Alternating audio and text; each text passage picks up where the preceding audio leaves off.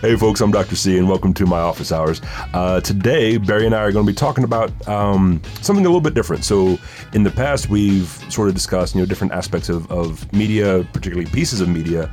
And today we're going to get into sort of a broader topic, and that is the concept of the white savior within film and media narratives. So that being said, Barry, when you think of the white savior, what comes to mind? Me? You are the white savior of this. No, that's fair. I bill you as the white savior of this show.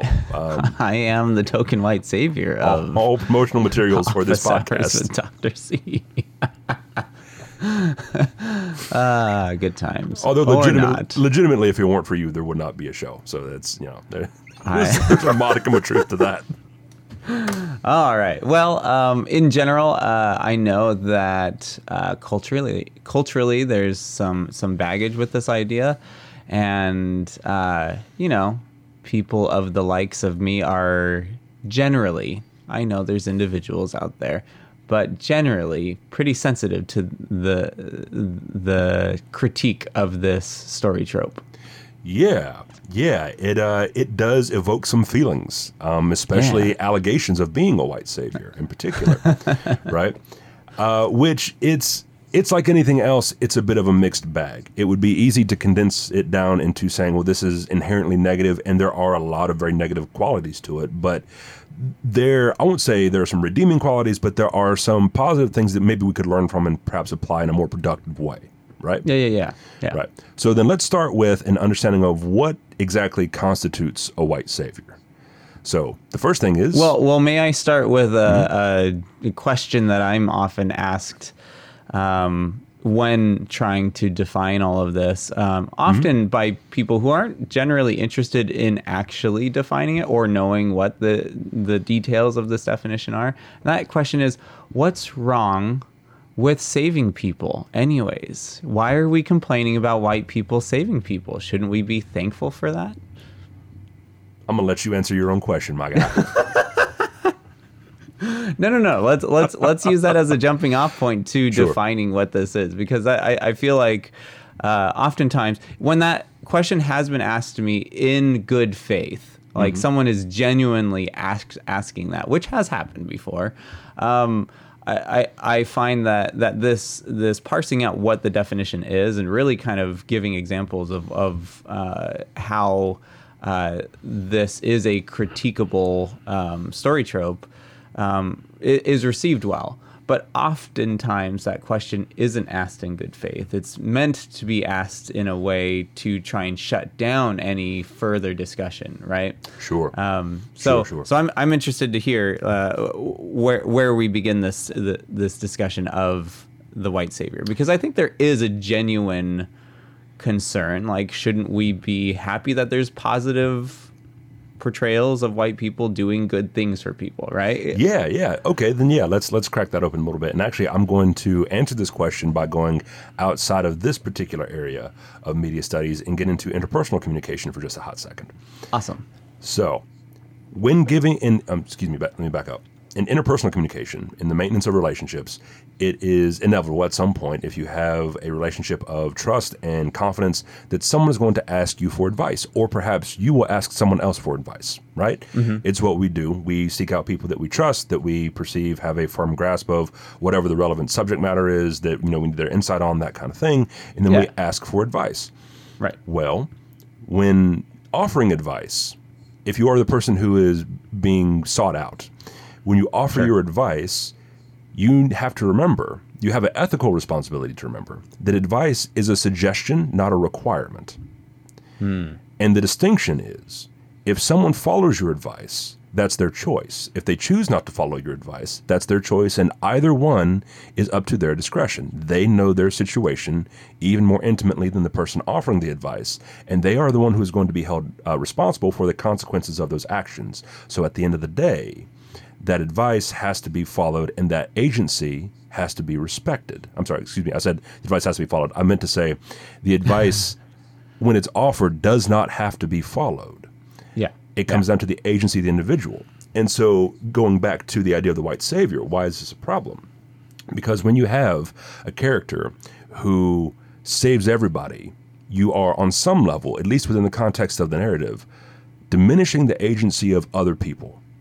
You are reducing the dimensionality of these characters who, in actuality, may have had a solution for their problems and merely needed some help as opposed to having it done for them.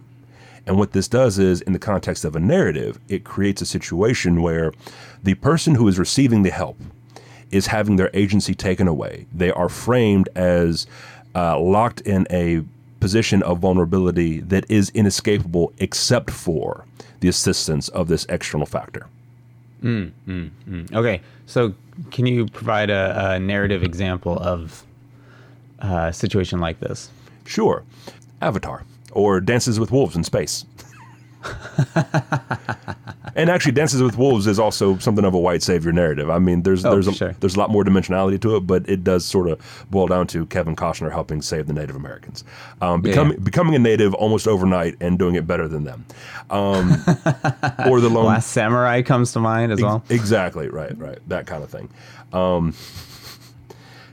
But maybe Avatar, James Cameron's film, not to be confused with that weird movie that M. Night Shyamalan made a few years ago, the adaptation of the TV show Avatar. You mean the one where all Academy Award nominations were stolen from? I mean, that was brilliance on celluloid. I don't even want to call it Avatar. I want to call it Evader. Or Evader, as in it evaded all good taste. No, I mean, to your point, the Last Airbender film, clearly Nickelodeon had some say over how many deaths could happen in the film, which was 0. Yeah. Because you have entire battles of people where, they're fighting hand-to-hand combat, swords, fireballs, all sorts of stuff going on. And then at the end of the day, when the conflict is over, everyone gets up off the ground and walks home. And that's the end. So going back to Avatar, James Cameron's movie, with the blue aliens and whatnot, Dances with Wolves in Space. So in that one, you have a white Marine who becomes a member of the Na'vi, who are the alien species in Avatar, and is instrumental in their, successful repelling of the forces of Earth. And the impression being that it would not have happened were it not for him. And in fact, he was a more skilled fighter in their, context, in their terms than they were. And so this is also often a trope that is, goes along with, or it's a variation of the white savior, and that is the Indianized white man. And so maybe the best example of this was like the Lone Ranger from back in the day, right? Oh yeah. He has a Native American sidekick. In this case, it was Tonto, which I would point out. I don't know if this was on purpose, but in Spanish, Tonto means dummy, or something along those lines. So I always wonder about whether or not that was intentional. But anyway, so the Lone Ranger was, living among the natives, that kind of thing. He was better at being a native. He was better at being a tracker and a gunfighter and all this sort of stuff than any of the natives were, and any of the white folks either. So he was a pioneering, in many cases, culturally appropriating, colonizing white man who helped the natives by being better than they were at their own game. Yeah. And what's interesting about that is the Lone Ranger was based off of Bass Reeves. Bass Reeves was he was a formerly enslaved man. He was freed after the end of the Civil War. He became a U.S. Marshal and was one of the most famous U.S. Marshals, and he was a bounty hunter. He was supremely effective. He, I think, ranged the North Texas and Oklahoma area, I want to say. But he is a legendary figure in the cowboy mythos of the West, and also an indication of a fact that is often overlooked, and that is that roughly 25% of cowboys were black. But so when that character was super popular and sort of the folk tales of the folks of the West, or in the pop culture of the time, dimes from novels, that kind of thing, when he became adapted for mass audiences, they made him white. And not just that, they also took the skill sets that he learned as someone who was enslaved, and the things that he had to do to survive after being freed. And transform that into a white character who learned from natives and surpassed them. So there's a lot of the reduction of agency for minorities both historically and on film in this trope. And so when we talk about, well, why is it a bad thing? Well, it's because it has to exist at the expense of other people. Right? All right. Yeah. Now, where do we want to go from here?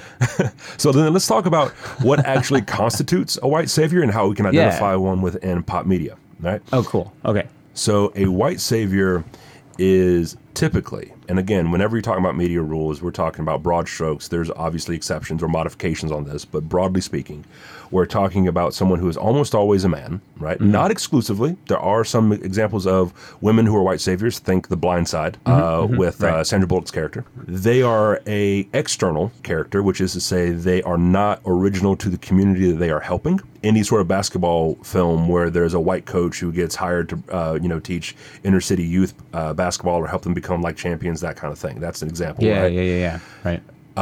They are also more skilled at the thing that the community they're helping does than the community themselves. Yeah. Right. So they possess a skill set that is exceptional by the standards of the people that they are helping. And they also assume a authoritative position. For example, it would be one thing if you have a white character who is all these things. They're external to a community. They are they possess some exceptional skill sets, and they come to a community to help it, and then they perhaps learn from that community. They take efforts to blend into that community, become a part of that community, learn about the people, that kind of thing. And then when decisions are made, they defer to the voices, or at least express a perspective that's informed by other voices in that community in a much more democratic way. But as opposed to a white savior who comes in and is then giving orders, right? Yeah. I think about just as per our tradition and what we find interesting in filmmaking. Oftentimes we want that hero narrative. Like we really gravitate as story creators, but also oftentimes as audiences. It's a much easier task of creating a hero narrative, a lone person who saves the day, right? Especially in our culture where individualism is so highly prized and everything like that, that like considering a story about a person who goes into a community and learns from them and decides to take a back seat and take a supportive role to the community and letting the community kind of dictate where things go, that doesn't rub with our usual hero narrative, right? Yeah, because the hero has to call the shots. They have to be in charge, right? Yeah. And there's a host of different ways that this manifests. One of my favorite movies is District 9. Oh, yeah. And if you're not familiar, folks at home, so the premise of District 9 is that there's aliens who land in South Africa, and then they're pretty much set up in an apartheid state, very similar to how South Africa was pre-apartheid, or during apartheid. Excuse me. Well, it's very much in the way that South Africa is currently. Oh yeah, no, absolutely. That's a really good point. So basically, it's treating aliens as a metaphor for the treatment of colonized peoples. Only they show up and then are then put into these sort of what are referred to as District 9, which is segregated communities, that kind of thing. To me, what's interesting about that film is it says, what if aliens aren't invaders, but they're actually refugees? It's a really poignant example of like how humanity treats what we deem as outsiders, right? Yeah. And so the main character throughout the whole thing is a white guy who eventually over time becomes one of the aliens. And so there's all that sort of stuff that goes, and that's a fun movie. I really like it. I tricked my wife into watching it by telling her it was about South Africa, because for the folks who don't know at home, my wife has a bachelor's degree in Africana Studies, double majored, history and Africana Studies, and also did 2 years of Peace Corps in Namibia, working with children who were orphaned by HIV and AIDS, which is to say she's an objectively better person than I am. And I was like, yeah, no, it takes place in South Africa. It's an action movie. And she's like, oh, that's cool. And then she's like, this is Aliens, Gabriel. What have you made me watch? What did I tell you about Aliens? This is that fake violence. It's like, well, I'm sorry we're not watching true crime. Anyway, so that's an example of that. Or, because you have, again, this narrative that centers around, that features the oppression of a metaphorical group for, folks of color, but it centers around a white guy. That's an example of it. Although he's not an expert, but he does become something of an expert by the time the movie is done. We have this man who clearly, like, out aliens the aliens, and if it wasn't for him, he No, and what's interesting is there's that question of, well, could they have told a compelling story centered around a figure who does not look like a human? And that's admittedly, at least my perspective, that appears to be tough, right? Mm-hmm. The less human, the less anthropomorphic a creature is, the less sympathetic audiences may be to that. But that seems to me like a challenge for storytelling, not a reason to discount it entirely. It's a critique. It's not, nail in the coffin per se.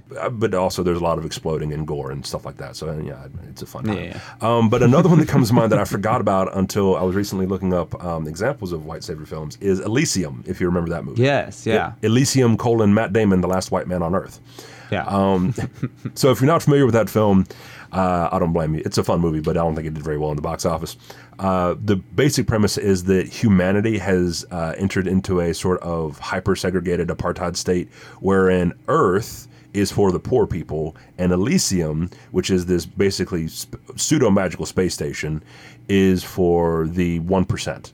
Right, so can I just say that this week news came out that Jeff Bezos is planning on making a space hotel? I'm just gonna plug that real quick. I'm just saying.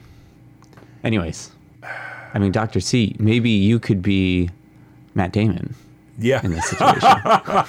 Yeah, maybe I can be the Matt I'm just Damon saying look at this as an opportunity. Sure. Let's see how that looks on my CV. Rated a space station full of the 1%. I mean, that'll give me a job with somebody. To quote the social theorist, Killer Mike, I don't need a job, and if I did, the oligarchs would be missing, murdered, and robbed. So, going back to Elysium, so the idea is that Sorry, derailed that. No, like as soon as you said Jeff Bezos, my first thought was like his sky penis, the rocket ship. that unequivocally looks like male genitalia, like just boy. He paid all that money to be in not even space, right? He was in like the upper limits of the atmosphere. He didn't touch space, not even the tip. That's anyway. All right, I'm sorry. Okay, I have feelings. I also recently heard about how Amazon was thinking of making like company towns again. Because that worked so well the first time. Yeah, because every time that happens, we're always thankful for it. Yeah. God almighty. Anyway, neither here nor there. Elysium, damn it. Let's talk about this movie. So Matt Damon plays like literally he might be the only white guy on screen. If there's any others, they're not main characters, at least in terms of those who live on Earth. There are a bunch of white folk in the space station called Elysium, and it's about how in Elysium they have no illness, they have no disease because they have the technology to basically stop all that, and then or to treat all of it and cure it. They can cure cancer, what else have you, and people live for stupid amounts of time. And he gets roped into this scheme to like basically make their way onto Elysium, sort of invaders from Earth to go there and use the technology and that kind of stuff. But what's noticing about that is that while the cultural element of it is that we're talking about we're talking about the poor versus the rich, visually it plays out as literally him being the one white guy who does all this stuff. And there's a lot of other people of color involved in the plot to do this, but they die or they're not good at their jobs or a variety of things that sort of highlight his competence. So then it goes back to this idea of, well, could this character, who, by the way, is a pretty selfish character throughout the movie, like he's not a freedom fighter. If I remember correctly, he is in it for his own personal gain. Could this character have been depicted as perhaps a person of color that would have been every bit as heroic and, also maybe a character construction that would have been a bit more benevolent.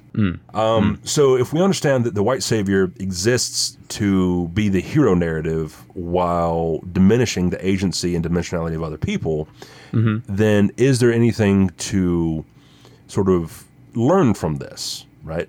Are there any elements of this particular kind of storytelling that can be useful? And I would suggest that there is. This is one of my critiques of the way that we talk about identities in the context of identities that have privilege, identities that have disadvantage, things like that. Is that when we talk about, like, for example, men, and the egregious ways that men are socialized to relate to other people, including other men, including themselves, and including women and folks from across the gender spectrum, right?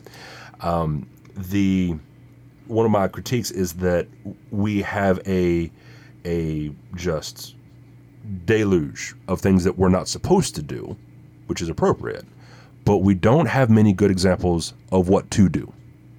Oh, yeah. And pedagogically speaking, I think it is every bit as necessary to have positive examples of this particular identity played out, whatever the identity happens to be, whether it's men or white folk or anything like that, as much as, if not perhaps even more so, than than chastisement, right? Yeah. So what you're saying is, like, there's while the critique may be valid, that there may be too much emphasis placed on the critique itself, and we're missing the mark if we're not also highlighting positive roles or positive representations of these identities. Yeah, I think so. I think it's not enough to tell someone. It's like parenting. Like, you can tell your kids what not to do, but it's more effective to tell them what to do, right? Okay, yeah. So in that vein, first of all, we can take white characters who are competent and show them in narratives that don't center them, right? Yeah. So we can decenter them, and they can still maintain their competence. They can maintain the things that make them cool and interesting and compelling and relatable, while also centering other people and different types of stories, other types of characters, right, across the sort of spectrum. Because the other thing is that, these characters, these white savior characters, are almost to a T white, heterosexual males, cisgender, all that kind of stuff, usually from a sometimes from a exploited background, but often from a middle class or whatever kind of equivalent. It changes based on the flavor of the film. But the idea being that you can have all those things and them not be the center of the story. Yeah. Right? Right. So I'll give you an example to compare and contrast, or two examples. You saw the movie The Green Book, yeah? Yes. Right. So I saw it, and I remember going with my in-laws to see it. And my wife afterward was like, "So what did you think?" She knows I've got thoughts on this stuff. I said, "Well, that's a very entertaining movie. It is." And it was. It was like, I showed that movie in class. It's a good, interesting movie. But the way it gets into white savior-y stuff is that the main character is Viggo Mortensen's character. And look, I love Viggo Mortensen. All hail the king. Aragorn, Elisar II from now till the day, till kingdom come, he is the king. But in that film, he centered the narrative, or the narrative was centered around him, right? And the journey of this bigot into becoming someone who was less bigoted by the end of it, as opposed to the very other more compelling story, and that was of a queer black man and an artist who was touring the South, and what is he going through, right? Why isn't the story about him? So you have that kind of thing where you have two compelling characters, and they chose, from a narrative storytelling perspective, I would suggest the less interesting one. Yeah. Right? Yeah. And by the way, Mahershala Ali, who's playing Dr. Shirley, that's a much more fascinating character to watch. That's a much more interesting story to tell. I mean, again, a queer black man going through the South on a piano tour and all the stuff he's dealing with, and most of what we deal with is the emotional development of Viggo Mortensen's character as opposed to Mahershala Ali's. And so... I mean... It would still be an interesting story, and you could have this sub-character, the driver, that has this character arc throughout the film that does transform and has the same exact narrative. It's just not the primary plot, right? Yeah. And so you can get more into the more complex identity on screen as time goes by, rather than treating this much more complex character as just kind of a background stimuli for this driver to have to grapple with, right? Right. It could have been the B plot. Yeah. Could have been the B plot. And then it would have been a really nice, strong B plot too. Yeah, it absolutely. And it would have been emotionally compelling. And they even could have ended the movie the same way with that, gathering at Christmas, right? And could have kept the same ending, just shifted the narrative focus a little bit throughout the film. Anyway, so you have that, right? Sure. That example of a character who is sort of hogging the screen time, again, from the perspective of the filmmakers, as opposed to the way that like Black Panther or Shang-Chi handled white characters. And both of them had one protagonist sidekick character, right? Who was white. Well, I feel like this bleeds over into a conversation about how media has attempted to, I guess, negotiate with these stereotypes on screen. Like, sure.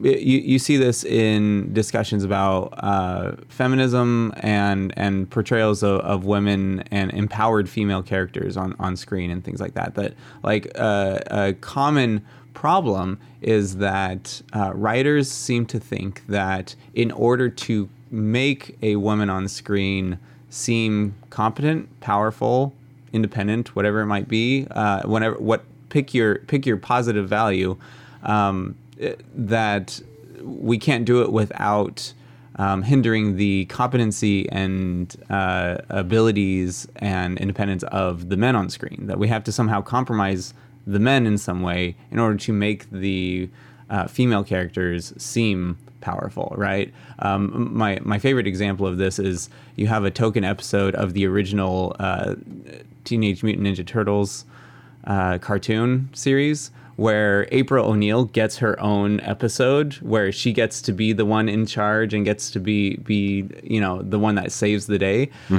But the only way that they seem to have found a way that's acceptable for them to make that story work is to make all the Ninja Turtles complete idiots and every male character throughout there a bumbling moron that can't do anything. So really, nothing changed about April O'Neil's character.